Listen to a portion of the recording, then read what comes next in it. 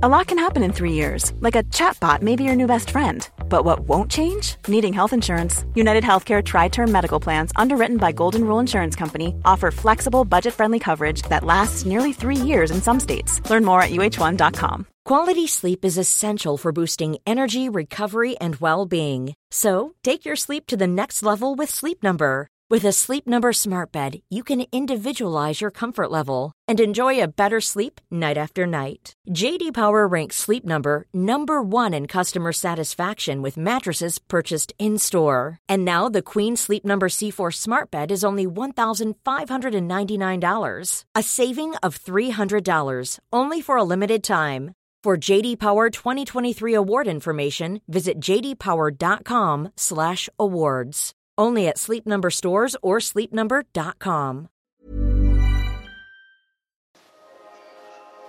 Hello, movie truthers. Welcome to this week's episode of Truth in Movies. I'm Layla Latif. I'm Hafa Ross. And I'm Sabina Petkova. On the show this week, an epic journey of friendship climbs the 8 mountains. The elderly are asked to make the ultimate sacrifice in Plan 75. Sabina and Hafa were going to be talking us through some of the most anticipated features coming up in Cannes. And on Film Club, it's more trouble for the elderly in Logan's Run. All coming up on Truth in Movies, a Little White Lies podcast. So welcome to you all. I mean, I feel like we are in slightly kind of cursed post-coronation spring, but like I had talking to you guys to look forward to. That's something, I suppose. Yeah, I was glad to be off the grid for the coronations. Just wasn't following it. Just freed from it this time around. So it was good. But, well, Hafa, I guess I'll come to you first. Like, what have you been up to since we last had you on? I mean, you're a bit of a regular, both at the magazine and the podcast. And, yeah, what's been going on the past couple of weeks? I say this as if I don't text you every day. Well, I have been, luckily enough, very busy. I have been writing a fair bit. I've been programming. I was just filing some pieces this week. And time just flies. So right now, just preparing for Cannes at full speed, waiting for them to drop the schedule at last. So this has been life. Well, I mean, like you at least are kind of in a place where you're back programming. You had that like terrible thing last year with what happened with Edinburgh and, you know, all of the awful things that we were kind of facing in autumn. So there's a little bit of an upswing, I suppose. Oh, absolutely. We're very looking forward to bringing IFF back. It is the 18th to the 23rd of August. If anyone's listening and wants to come to the beautiful Scottish capital, we'll be here showing movies, born again from the ashes, luckily enough. And we're all very excited. And Sabina, last time I saw you, we were at an ill-fated karaoke night where, long story. Yeah.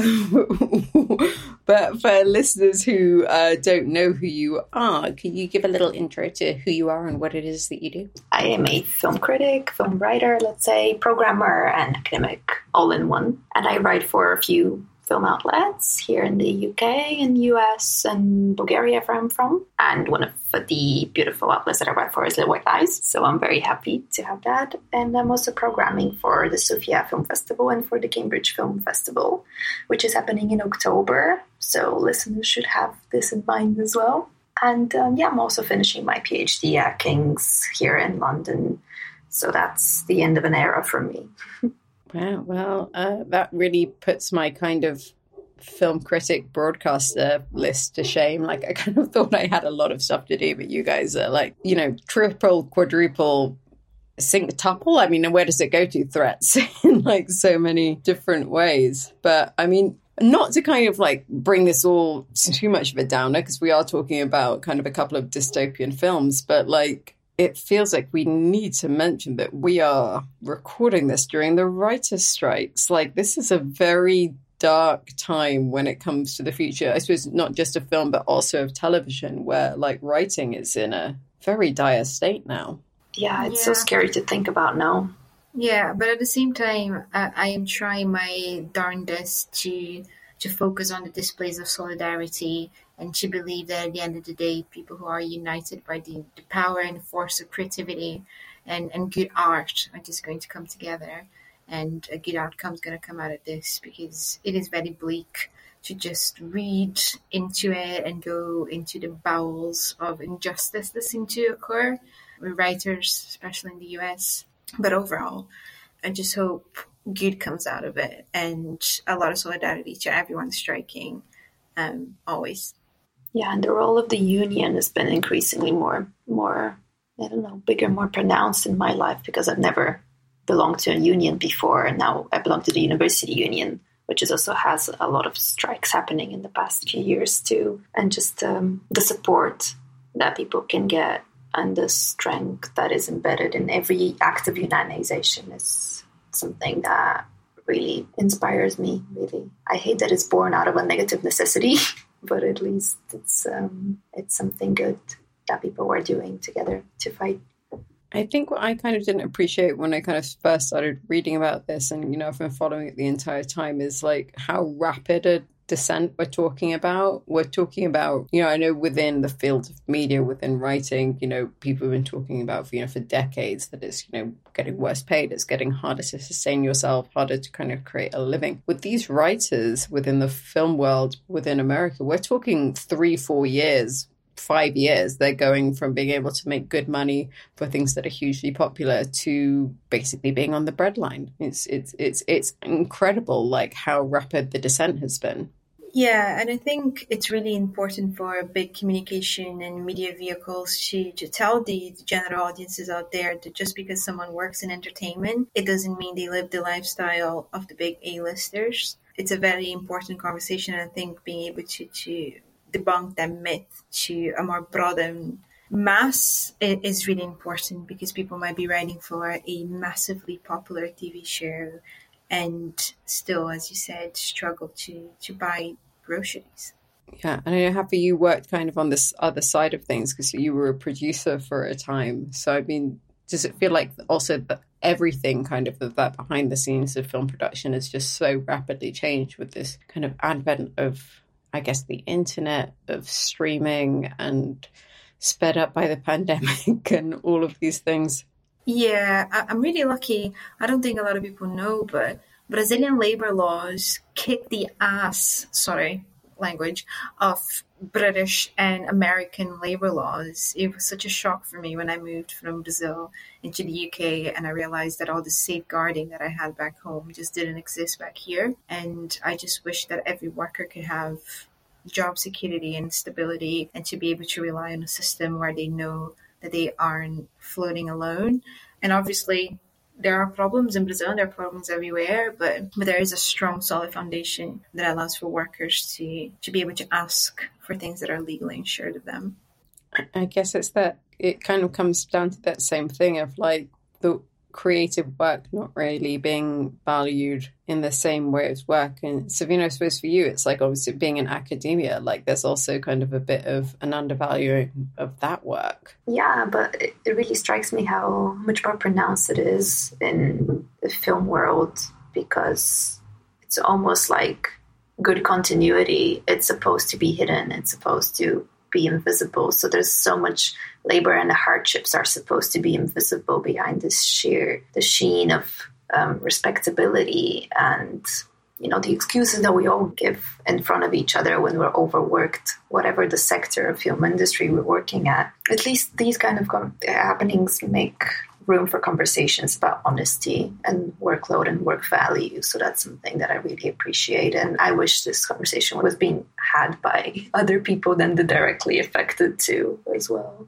Well, we can only hope. I was reading some numbers about how kind of within 3 days, the kind of entertainment industry had lost like billions of dollars or something. So I do hope the pressure is on, because I believe it was one of the directors of the MCU was just saying like, oh, great, the potential of AI. Isn't this wonderful? You could just type in your favorite actor and your like scenario and then see yourself in a movie and watch that on a Friday night. And that, to me, is terrifying. Yeah. It's funny because it was Joe Russell who said that, and today he backtracked and he spoke, I think it was with Variety, one of the trades. He was like, we should all be terrified of AI. So yeah, I don't think he can keep his story straight. Yeah, we should all be talking about people with flimsy backbones. So that's the terrifying thing. It's the people that bend to the whims. Yeah, their Netflix definitely. It depends on who's reading. Well, on a slightly less depressing note, we should move on to kind of what is a slightly, a more heartwarming story of male friendship with the 8 Mountains.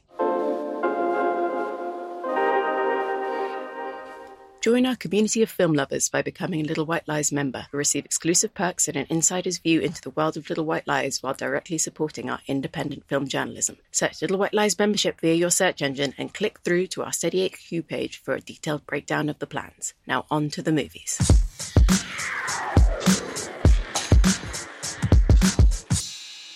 An epic journey of friendship and self-discovery set in the breathtaking Italian Alps. The 8 Mountains follows 4 decades of profound and complex relationship between Pietro and Bruno. So, Hafa, I mean, kind of the story between 2 men growing up together, evolving as a friendship. I mean, it is kind of a tale as old as time, but you think that this film brought anything new to that story? Yeah, I think I have to add a disclaimer. Felix van Grongen directed one of my favorite films of all time, The Broken Circle Breakdown. It's a film that is very special to me. It was one of the first films I reviewed ever. I watched it at the Rio Film Festival in 2013, and it really changed my trajectory in general, and I'm very fond of it. I think is just a beautiful exploration of grief and loss and love. So everything that he does, I'm always on board with to a certain extent, or at least excited for. So going to Cannes last year, this was most definitely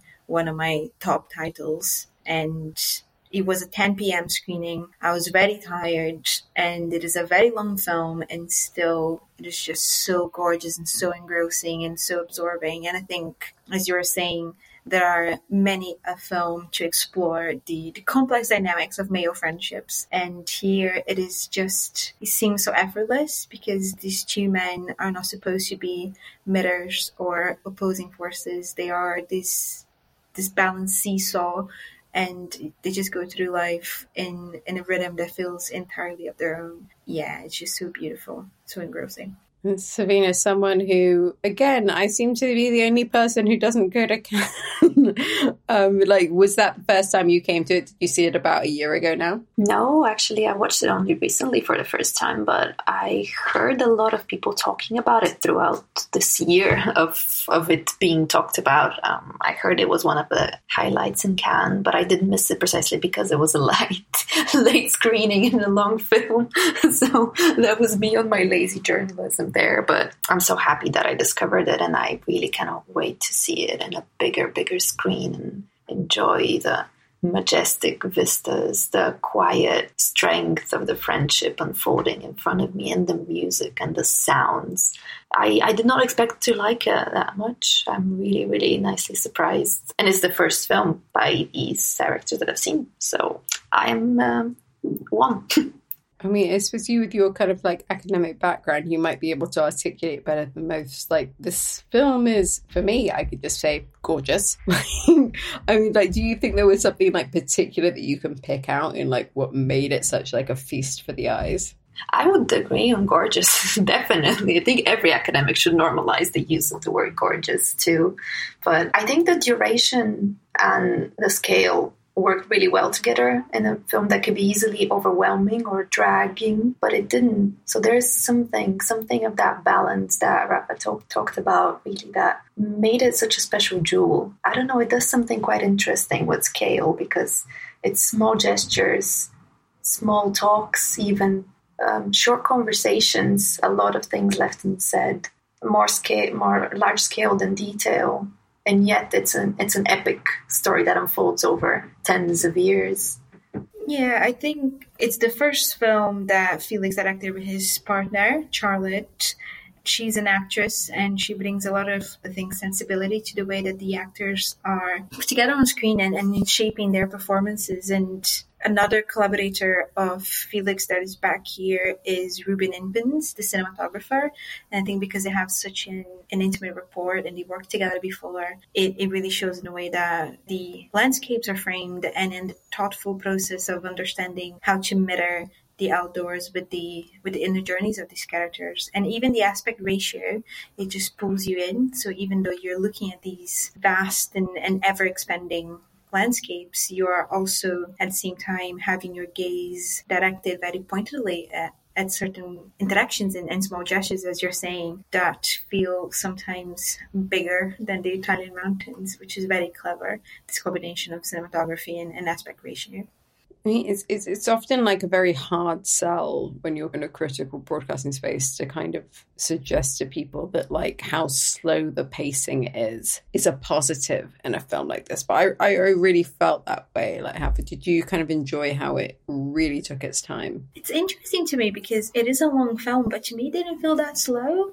It felt like the narrative was always being pushed forward. It is contemplative, and I think sometimes this space that you have to contemplate what is happening and to stay with these characters makes it feel like it is a slow film, but I would argue that it isn't necessarily. I've seen films that were 90 minutes long, 80 minutes long, that to me felt much slower than this. And I think it pays off if you are willing to embark on the journey that these two characters go together. And even if you are not as emotionally arrested as I was when I was watching, just being able to be in a big screen, it is a big screen experience. I think this film deserves a cinema, and if anyone is listening to this and can go and watch it, I think it really is worth your time because it is immersive and just... I still remember the first time I watched it, and the first time that they're going up the mountains and you just see the sun touching the snow, and there's so much texture to that, and you see their footsteps going up, and then the payoff towards the end when you just see the retracing of a father's steps and everything that is marked and washed away.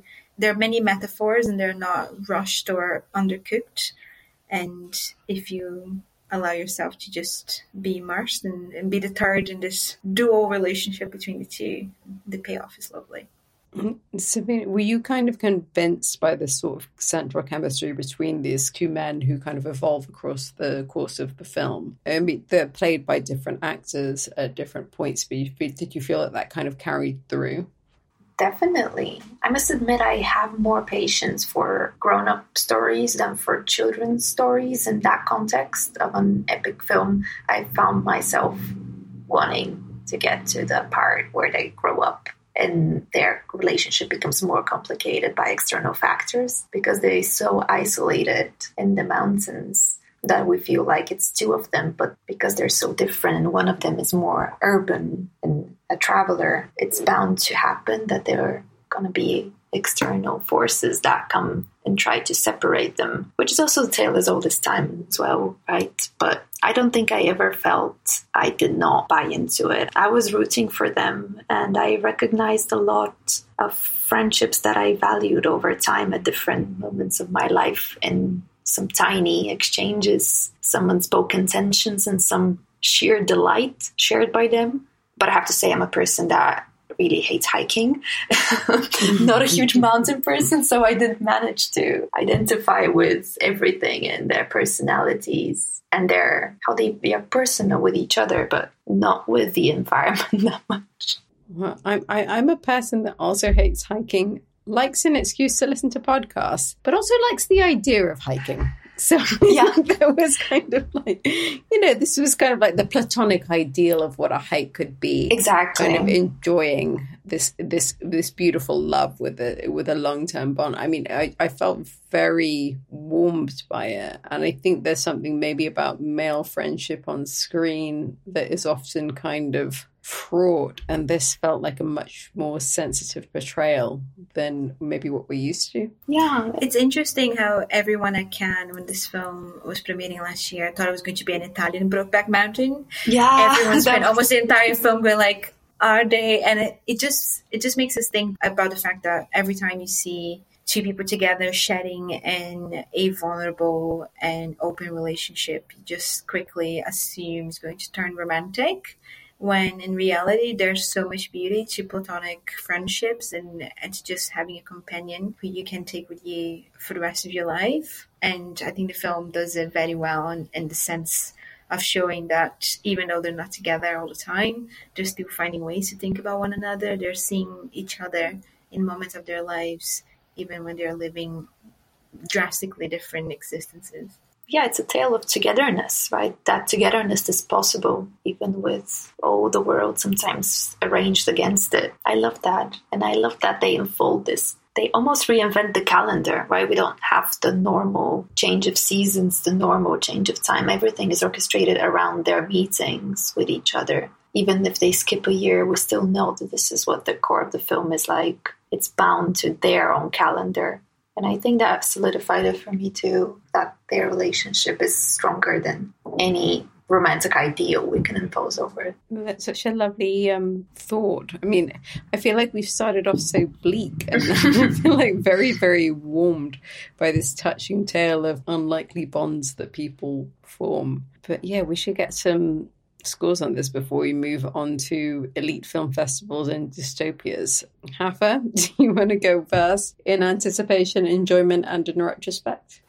Yeah, it was a big 5 in anticipation for me because I'm a massive Felix van Gogh fan, as I was saying, and then in enjoyment, I find it very hard not to be entirely biased, but I think I was the one to review this for a little while, so I should know exactly what I gave. But I think I gave it a 4, and I still stand with the 4. And in retrospect, I wish we had half stars, but since we don't, I'll just stick to my 4. Oh, we do on the podcast. Have at it. Like you are freed from the boundaries of single figures. Go for it. Give it a 3.975. I don't mind. You know what? Give it pi. You know what? I think I'm leaning towards like a 4.87. You know, it's like so nice. Close. I was very smitten by the film, and I love it. Savina, what about you? Yeah, well, I did come from a different perspective, so I did not have high expectations, but I heard that it was good, so my anticipation was probably around 3. I think the enjoyment was a strong 4. It really delivered all of that, and in retrospect, I think it will stay with me for a while, and I will never not think of Luca Martinelli's blue eyes, whether I like it or not now, because his presence is so haunting in that film in a great way. I think I would give a 3.9 at the end, yeah. Yeah, I think I'm with you about the kind of the 3.9 across the board. I think it was a really wonderful film, but I wondered, like now hearing Hafa talk about it, whether it was underserved by the fact that I was watching it headphones on laptop. And like, actually, had I been sitting with a big screen taking in those vistas, I might have like, you know, bumped it up to, I don't know, a 4.175, something like that. But moving on to me being incredibly jealous, you guys are going to give us a bit of a Cannes preview. So I'm going to ask you about a few of the things that you're most excited to see. I want to hear about your most anticipated things about the upcoming festival. There's so many big names. There's so many exciting debuts. We've seen that picture of Leonardo DiCaprio and the Martin Scorsese 47,000 times. I think I could do an oil painting of it from memory. But I want to hear from you guys. What are the few things you're most excited for? So Hafa, number 1, what is your most excited Cannes thing that you're going to be watching? I know this is one of my favorite directors of all time, which is a line that I will repeat in another 5 minutes when I speak about another director. But he truly is. He's a Brazilian director that has made some of the most beautifully layered and vivid and tangible films in Brazilian cinema over the past 20 years. I was thrilled for him when Invisible Life took the main award at Uncertain Regard in 2019 because it felt like his work was finally reaching a slightly wider audience, even though he's been making fantastic films back home for the past 2 decades. With Firebrand, it's his English debut, and it stars Alicia Vikander and Jude Law as Queen Catherine Parr and Harry VIII. And it tells the story of their relationship and the woman who survived, quite famously. And it was branded as a sort of psychological horror that captures the reality of this marriage. So you just think Latin American director tackling the English royal family. It's giving Spencer, it's giving Lorraine, and I'm really excited for him to bring his beautiful imagery and his standard understanding of complex human relationships to a tale that is so far removed from his own existence that I think would be interesting to have his guiding eye. And he's playing competition, main comp, so very, very excited. That sounds absolutely incredible. And I mean, I know I'm not going with the Little White Lies kind of company line, but I quite like Spencer. Me too. Yeah, me three. Yeah, take that, establishment of Little White Lies. Sabina, what about you? What's one of your most anticipated films? Let's see. Going to start with the one that was a bit unlikely for me to be so excited for, because I was never super familiar with the director before, but it's Jonathan Glazer's new film. He is the man who kind of blew up my aesthetic sensibility with Under the Skin, the weird alien psychosexual drama drenched in black blood, thick something. And Scarlett Johansson was reborn again in that film. I did a good service describing Under the Skin, I'm sure. But also the most upsetting scene that's ever happened with the baby on the beach. If you haven't seen... Goodness. Oh, my goodness. Sorry, I digress. Yeah, this film is also that. So Jonathan Glazer has a penchant for very upsetting stuff. And I only recently watched Birth for the first time, which is one of his earlier films, starring Nicole Kidman as a newly widowed wife who is now about to remarry, but a young boy comes to her doorstep saying that he is her reincarnated husband. And he's still in love with her. So it's the most unlikely love story, but I found it ridiculously romantic. I don't know how much introspection I need to do in order to live with myself with that now realization. But anyway, these are the things that people expect from a person like Jonathan Glazer's very innovative, kind of uncompromising aesthetically and towing the line between the weird and the eerie, I guess. And his new film is called The Zone of Interest. Is also a main competition offer in Cannes. And I had no idea this film was even happening. It's been kept under wraps for such a long time. And a couple of months ago, a little birdie of a Polish origin told me that they knew very well the co-producer of the film that was being shot in Poland over a course of a few months under huge secrecy. But they shot in ex-World War II camp. And they had 24/7 CCTV set up. So a weird panopticon/prison setup for the actors. I'm not sure what to expect here, but the little that we know of the plot is that it's the film is set in Auschwitz, and it's starring Sandra Hüller, who is one of my favorite, probably my favorite German actresses. She is always a very promising presence, whether she's playing a comedy role or being very, very unpredictable in her stern gaze. So yeah, no idea. I do think of her as being quite light-hearted, witty, kind of a very kind of, not necessarily broad comedy Adam Sandler presence, but those are not two people I would necessarily have connected. But I don't know, I'm excited, just like you. Yeah, don't know what to expect, but that's the thing that keeps me thinking about it. And that is the thing that keeps me up at night, the fact that I'm not going to be at Cannes. Moving on to you again. What else are you excited to see? I am going to stay very on brand and speak about another one of my favorite kind of working directors. Kleber Mendonça Filho is back to Cannes. So we're just like 2019 when Karina Nu's Invisible Life and Kleber Mendonça Filho and Juliana Dornelles' Bacurau were both at Cannes because both directors are back. This time, Kleber Mendonça Filho is in a special screening with Ghost Pictures or Pictures of Ghosts, a documentary about his beloved hometown of Recife and the cinematic culture of the city.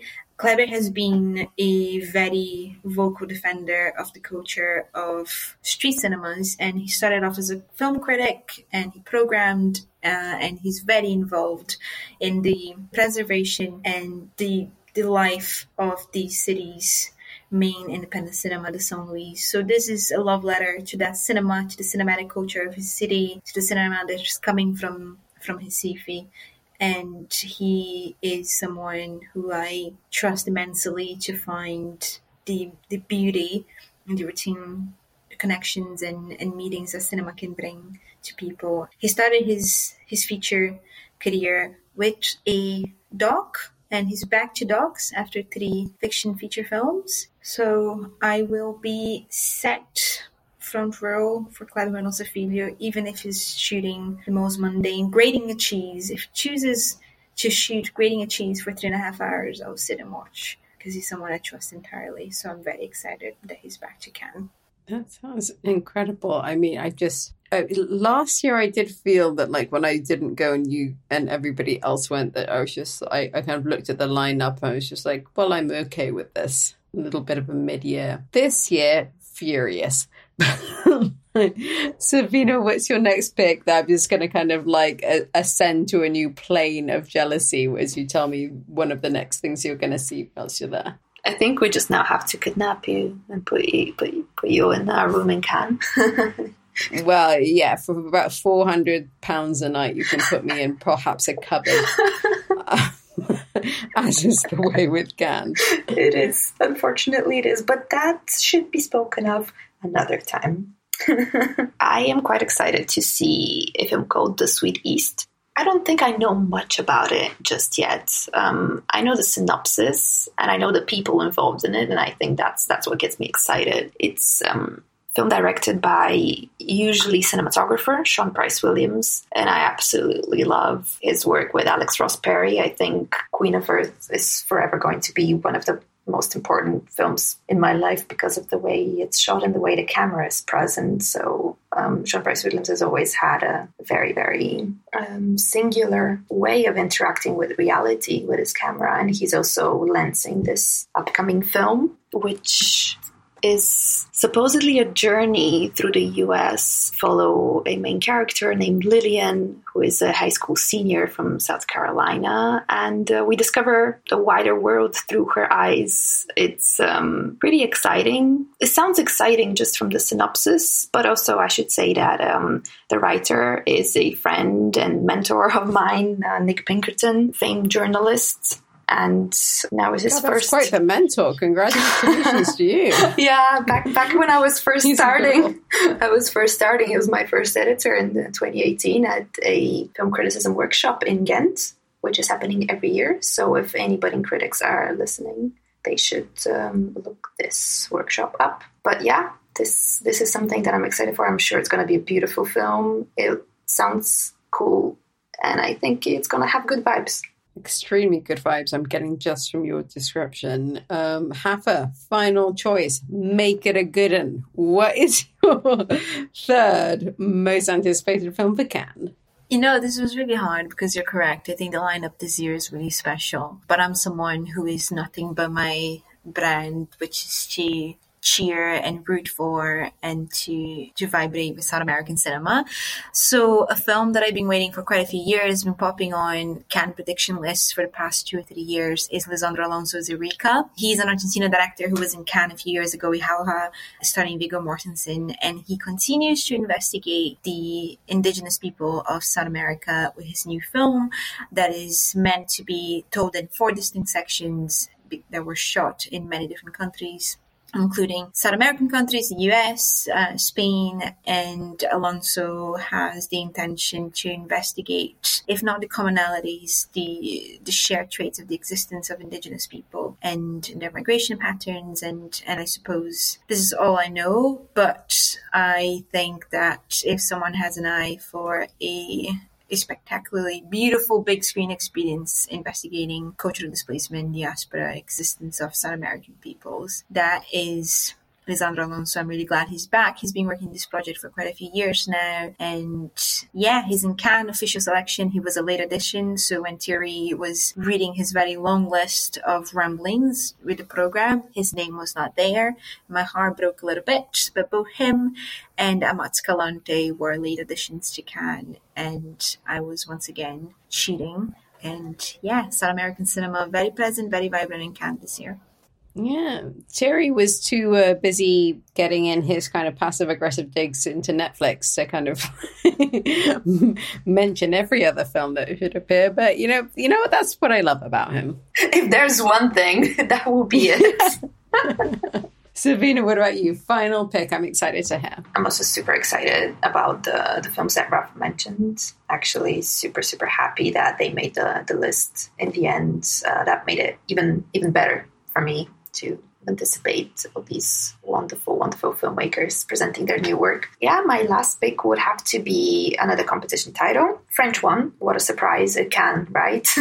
It's called Last Summer and is the newest film by French maverick filmmaker Catherine Breillat, and is in typical of her, looks like a complicated, naughty, romantic / abusive / familial drama where things escalate quite a lot through small misunderstandings and hierarchies of power that are constantly renegotiated, usually between men and women, but sometimes between women and women too. And I really like Catherine Breillat's films. I know she's not one of the most beloved authors lately, the past few years, but she's back after a pretty strong film that was played in Cannes called Abusive Weakness with Isabelle Huppert, but this one has less of an impressive cast. And I'm just happy that she gets to make another film, because she's been making them for a long time, and it seems like her slot at Cannes will always be there for her anyway. But I'm hoping to be surprised by something fresh and painful. I like a painful watch. I think I go to Breillat for the pain. Yeah. I mean, certainly, I'm as much for a feel-bad film as I am for a feel-good one. Probably more so. Right? Right? I agree. I don't know what this is. Well, I must say, I'm not going, but I would just give a tiny shout-out to a little film called Goodbye, Julia, which is Sudan's first ever entry into the Cannes Film Festival. It's made by a man called Mohamed Kordofan, and it's set during the riots that happened after the death of the South Sudanese leader, John Garang. And there's a lot of talented people in Sudan who haven't gotten out there yet. If you watch the news, we're having a really rough time at the moment. So, please support our cinema. Not to be glib, but it's a very, very good film. And I hope a lot of people on the Quizette enjoy that one too. But yes, next up, let's enjoy another dystopia with Plan 75.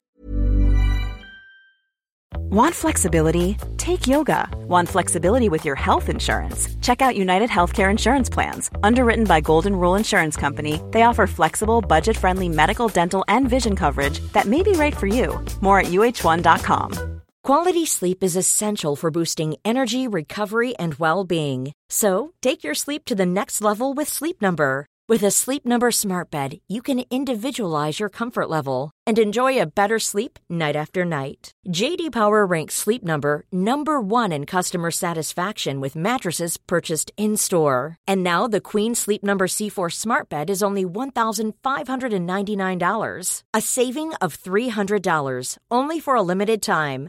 For J.D. Power 2023 award information, visit jdpower.com/awards. Only at Sleep Number stores or sleepnumber.com. Millions of people have lost weight with personalized plans from Noom. Like Evan, who can't stand salads and still lost 50 pounds. Salads generally for most people are the easy button, right? For me, that wasn't an option. I never really was a salad guy. That's just not who I am. But Noom worked for me. Get your personalized plan today at Noom.com. Real Noom user compensated to provide their story.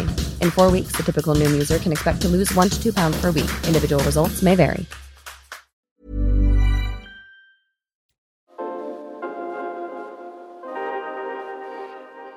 Government Programme Plan 75 encourages senior citizens to be euthanized to remedy an aged society. An elderly woman whose means of survival are vanishing, a pragmatic Plan 75 salesman, and a Filipino laborer face choices of life and death. So, Savine, this is like an unashamedly bleak premise. The idea of the elderly having to sacrifice their later years in order to, I guess, serve the greater good. I mean, did you just find this bone-chillingly depressing, or is there something more to it here? At first, before I started watching it, I really thought it would be too hard to watch. So I braced myself, and I was a bit afraid because I know these kinds of films hit me hard. I do enjoy them. I think I have a lot of time for them, and I would give them pretty big amounts of consideration when I can. But this one it wasn't easy, but also it was really, really lovely.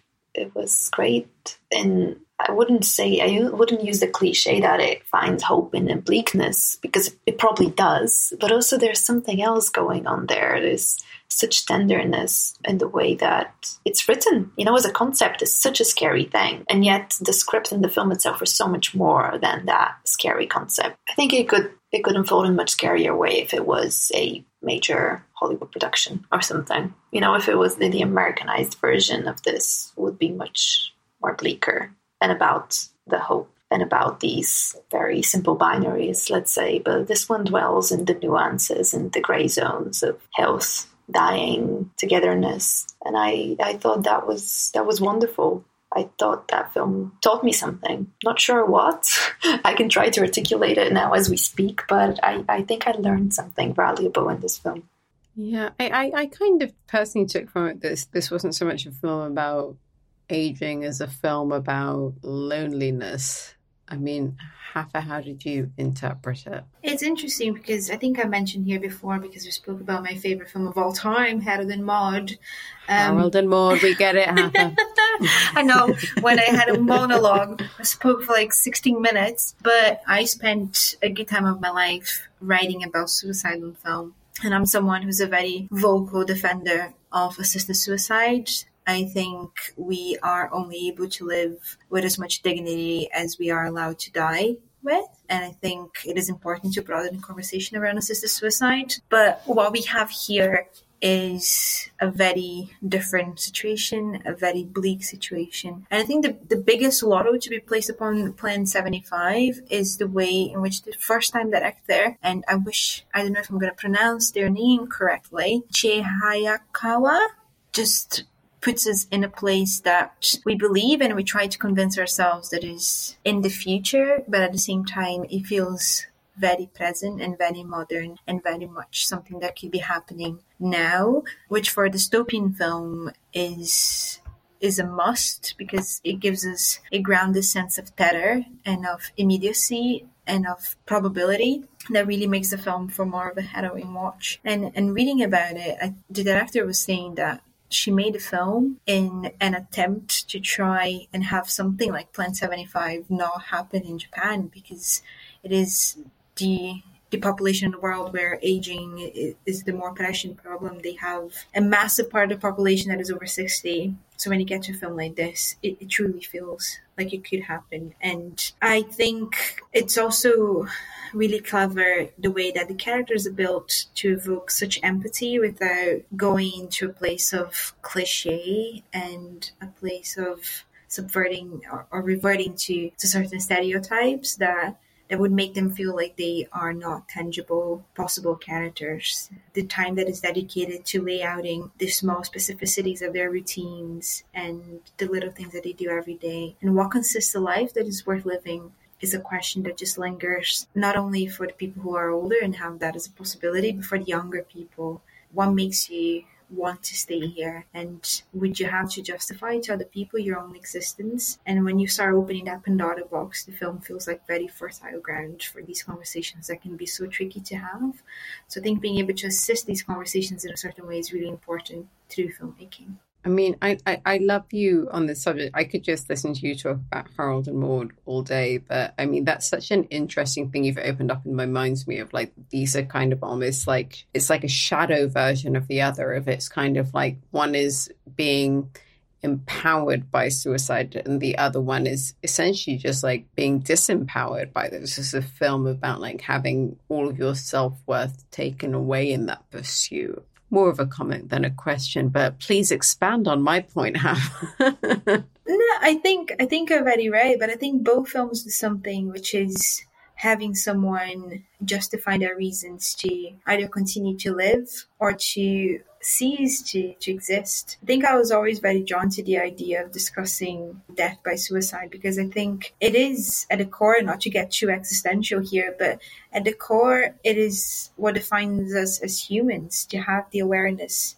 of our own mortality and to be able to understand that one day our existence will get to an end. So Harold and Maude understands suicide as the ultimate freedom in a certain way. And here it becomes a cage where you have to justify yourself to members of society that are considered, if not more worthy, more valuable as a currency, as a societal currency, to justify your value in a society that historically has been very kind, very respectable, and very honorable of the elderly. Is an interesting concept. But yeah, if you want to hear me talk about Harold, you can go back to Truth in Movies and just listen to me talking about Harold and Maude. But I could talk about this forever, which is why I need people to stop. I'm calling you tomorrow. I don't think we're in contact enough. Sabine, we've kind of got these like different threads through which this kind of dystopian concept is told through, like, you know, the elderly woman, the person who's actually having to sell these plans, you know, the Filipino immigrant. Like, was there one that like stood out for you as being the most compelling?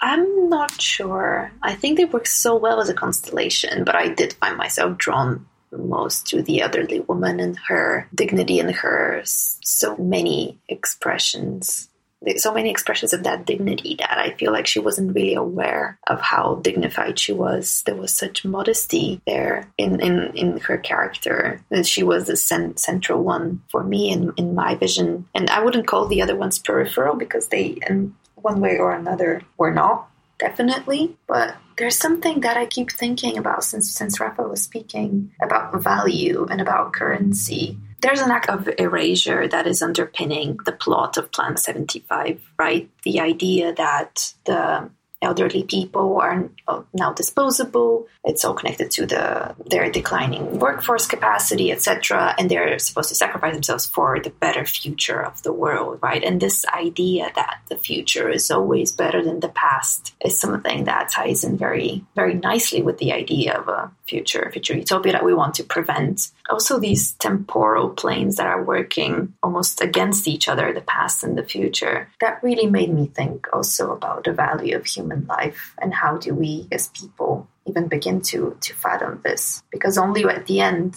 right, we get the idea of meaning. Like, meaning exists only because there is an end. And from then on, we start to unravel. So therefore, death and the power of choosing death can make you understand that meaning. So I think I'm slowly catching up with what Rafa was saying earlier on, just going on my own journey with the help of this film and these wonderful protagonists that made me so sad. They made me sad in so many ways that I didn't think I could get sadder.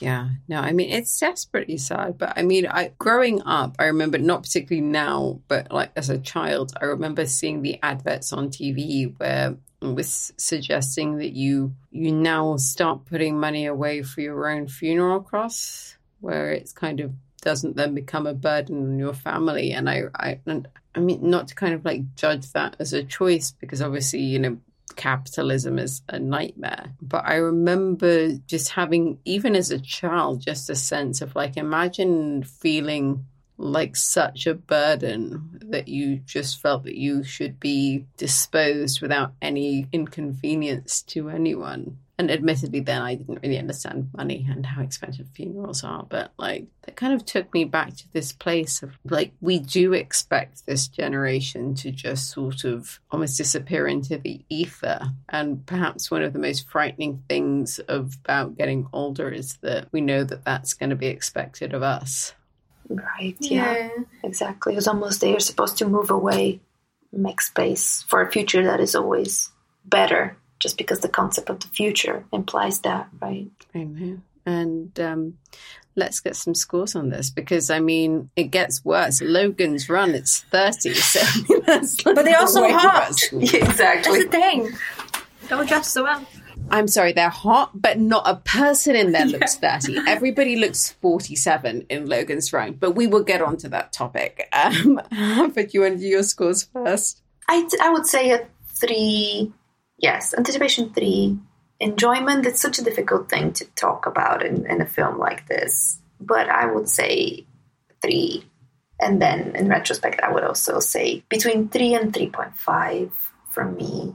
Yeah, it's a special film and it holds a lot of potential, I think. For me, anticipation was a solid 3. I always flock to films about dying, which is bleak, but I feel like they help me understand my own existence in a way. Enjoyment, as Savina said, is quite a word, but I felt gripped by it, and it's also a 3. And I will be very much like you, Savina. I'm going to give it a 3. I think, although it is a very well-formed feature debate, it still has some sections of it that feel like a feature debate. And this is what takes me away from a slightly higher grade over here. But overall, a very worthy film. And I'm really glad it got distribution. I feel like a film like this can be such a gamble for distributors. So shout out to Curzon taking this film to big screens. We'll start in-person conversations. Yeah, I mean, I think I was probably a 2 in anticipation, because I do, just on like kind of a non-intellectual, emotional level, brace myself for, I don't want to be sad, and I know that something's going to make me sad. To me, it was actually 4s, both in enjoyment and in retrospect. I like a gentle contemplation. I like something that feels profound and kind of not overly didactic, not overly hammering a point home, and just really making you kind of sit with like big existential questions. So yeah, it really worked for me, and perhaps is a little more subtle than what we're about to get onto with Film Club.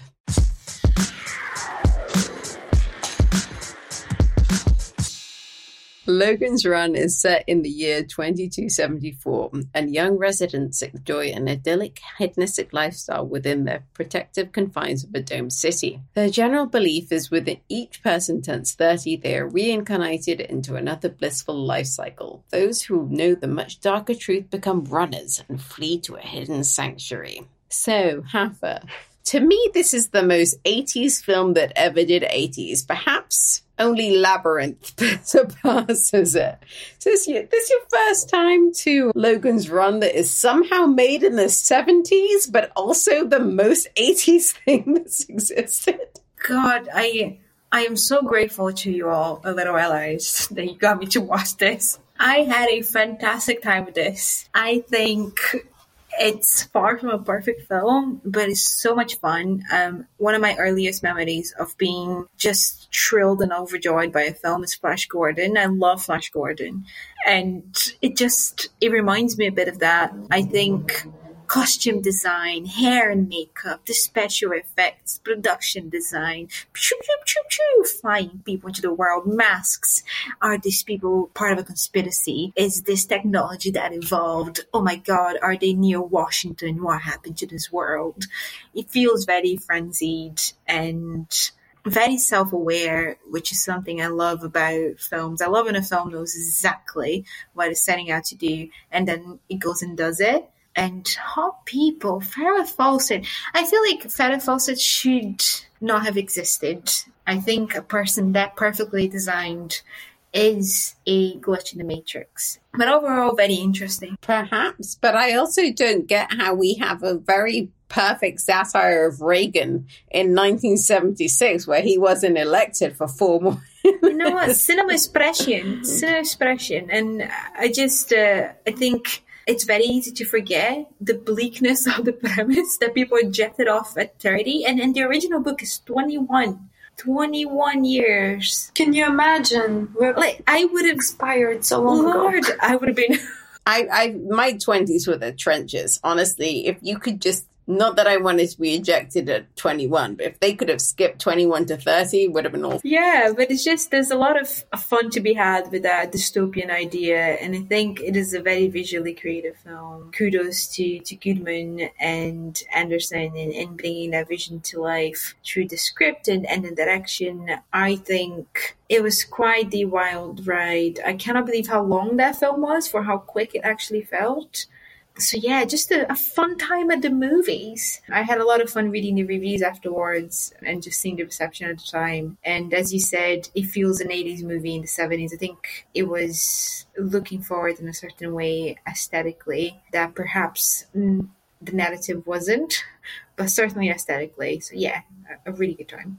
I mean, Savina, in terms of like dystopian movies, this is kind of quite a simple one in many ways. It is just kind of got this one broad concept. You are 30, it's over. But was that an interesting enough premise for you to kind of like really make for what is not a short movie?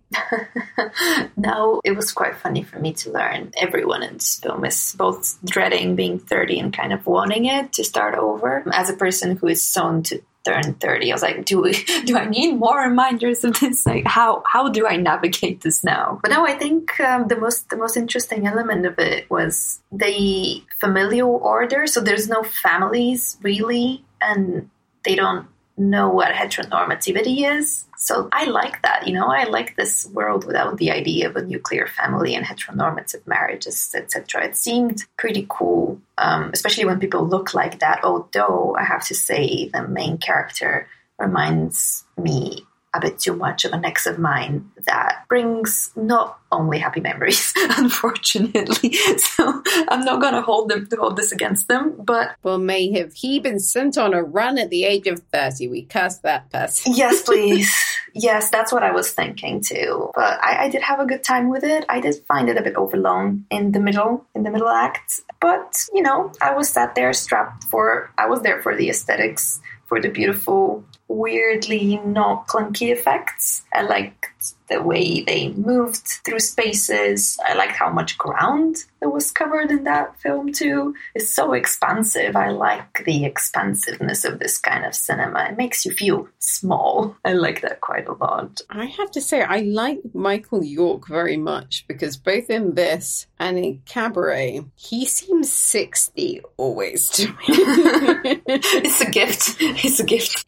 People seemed older back in the day. Maybe that's why a 70s film seems like 80. Maybe, Cabaret to me feels like people in their middle ages working through some issues. And this is all about people approaching the age of 70. I mean, who knows? Skincare has evolved a lot. There you go. Gosh. We're all looking young. I feel like I know I'm getting older because everyone around me just keeps looking younger and younger. Half as I tell you, retinol in the evening, vitamin C in the morning, and you're all good. Yeah, and always wear SPF. Always wear SPF. Layla, you were the one to tell me about retinol, and now it is my faithful. It is the only thing I remember to put on my face, so thank you. Yeah. We will be in our 50s and 60s, and the people of Logan's Run will still think we're 27, and we will live for eternity in this weird 80s, but 70s, but also 2,274 existence. We will thrive for an eternity. Just stretched across different time planes in all the universe. I like it. I like an illusion of grandeur, always. It does feel that this kind of late 70s, early 80s things where they would create dystopias, but just one idea, not fully realized. And they got one concept and then stopped thinking about it, audience. Yeah, the idea of a coherent world used to look very differently, which I appreciate. There's more room to breathe and there's space for campness, which is pretty cool. In today's dystopias, you don't really get that, do you? Yeah. Actually, I can't speak about a film that I recently seen, but I feel like nowadays there is a little bit more of a kind of, with some recent dystopias about how that would affect the fashion and the music that was being played and the sort of gender dynamics, perhaps, given the circumstances. And there's certainly a little bit of that in Logan's Run in terms of the gender, but it doesn't seem to fully be in the bloodstream of the characters, that this is a very separate thread of humanity. I just want to say I thought it was incredible that Logan just pressed the button and there was a little lift in his house that delivered a semi-naked, gorgeous woman for him to have sex with.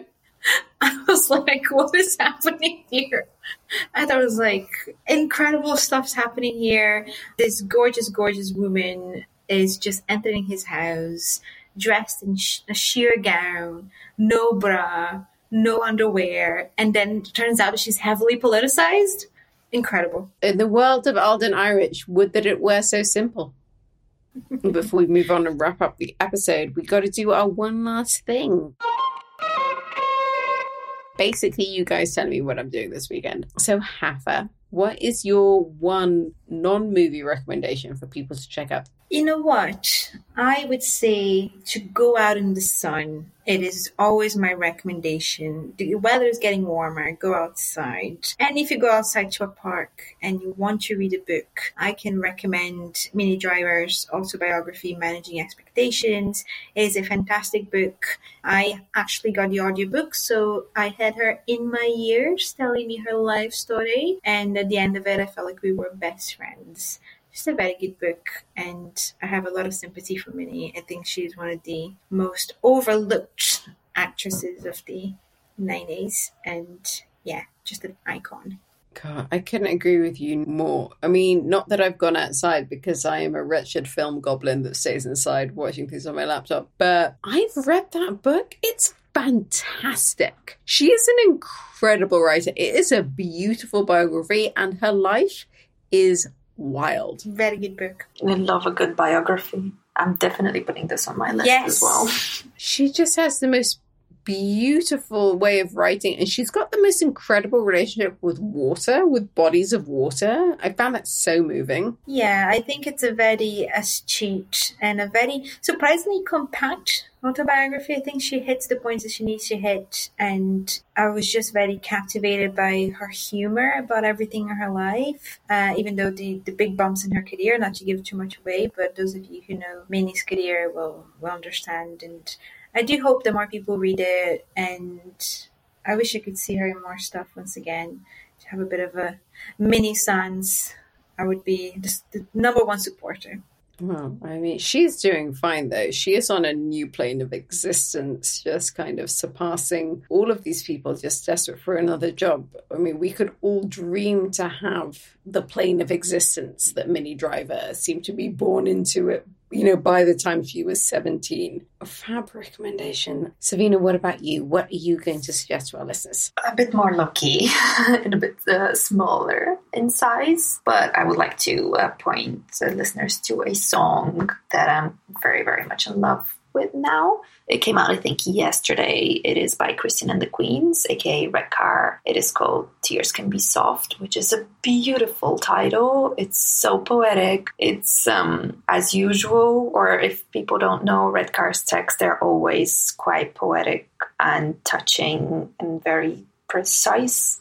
Anyway, this meld of artistry and mysticism plus actually direct going straight to your heart. I love this, and it's inspired by Marvin Gaye. So the sound of it is very catchy, beautiful. It puts you in a summer mood, slightly melancholy. So yeah, that would be my recommendation. I so appreciate that. I've got horrible music knowledge, and I always need to kind of memorize what much cooler people than me tell me about. So then when I talk to other people that know about music, thank you very much, Sabina. I'm going to be able to give them a good answer when they ask me what I'm up to. But yeah, I mean, it's very tough, you know. I mean, like, the music industry isn't just as much as a crisis as the film industry isn't. Like, you know, curating the best stuff out there is like a real service, and I appreciate you doing that for us as well, Sabina. Just one song. That's all I contribute, but it's a good one. That's all we need. That's all we need. So if you've got thoughts on these films, you can email truthandmovies@tcolondon.com or tweet us at LWLives. Next week, Judy Blume's coming-of-age classic comes to screen with Are You There, God? It's Me, Margaret, and I spoke to its star, Benny Safdie. Ari Aster uncovers the horrors in Beau is Afraid, and on Film Club, it's more existential dread in defending your life. Thanks very much for tuning in. If you enjoyed the show, please leave us a review or subscribe wherever you get your podcast. Truth and Movies is hosted by me, Leila Latifa, and my guests this week were Hafiz Alice Ross and Savina Petukova. The podcast is produced by TCO London and edited by Bob Stankus.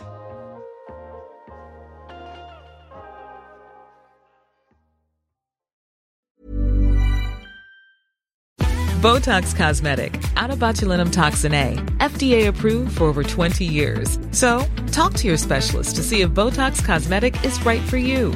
For full prescribing information, including boxed warning, visit BotoxCosmetic.com or call 877-351-0300. Remember to ask for Botox Cosmetic by name. To see for yourself and learn more, visit BotoxCosmetic.com. That's BotoxCosmetic.com.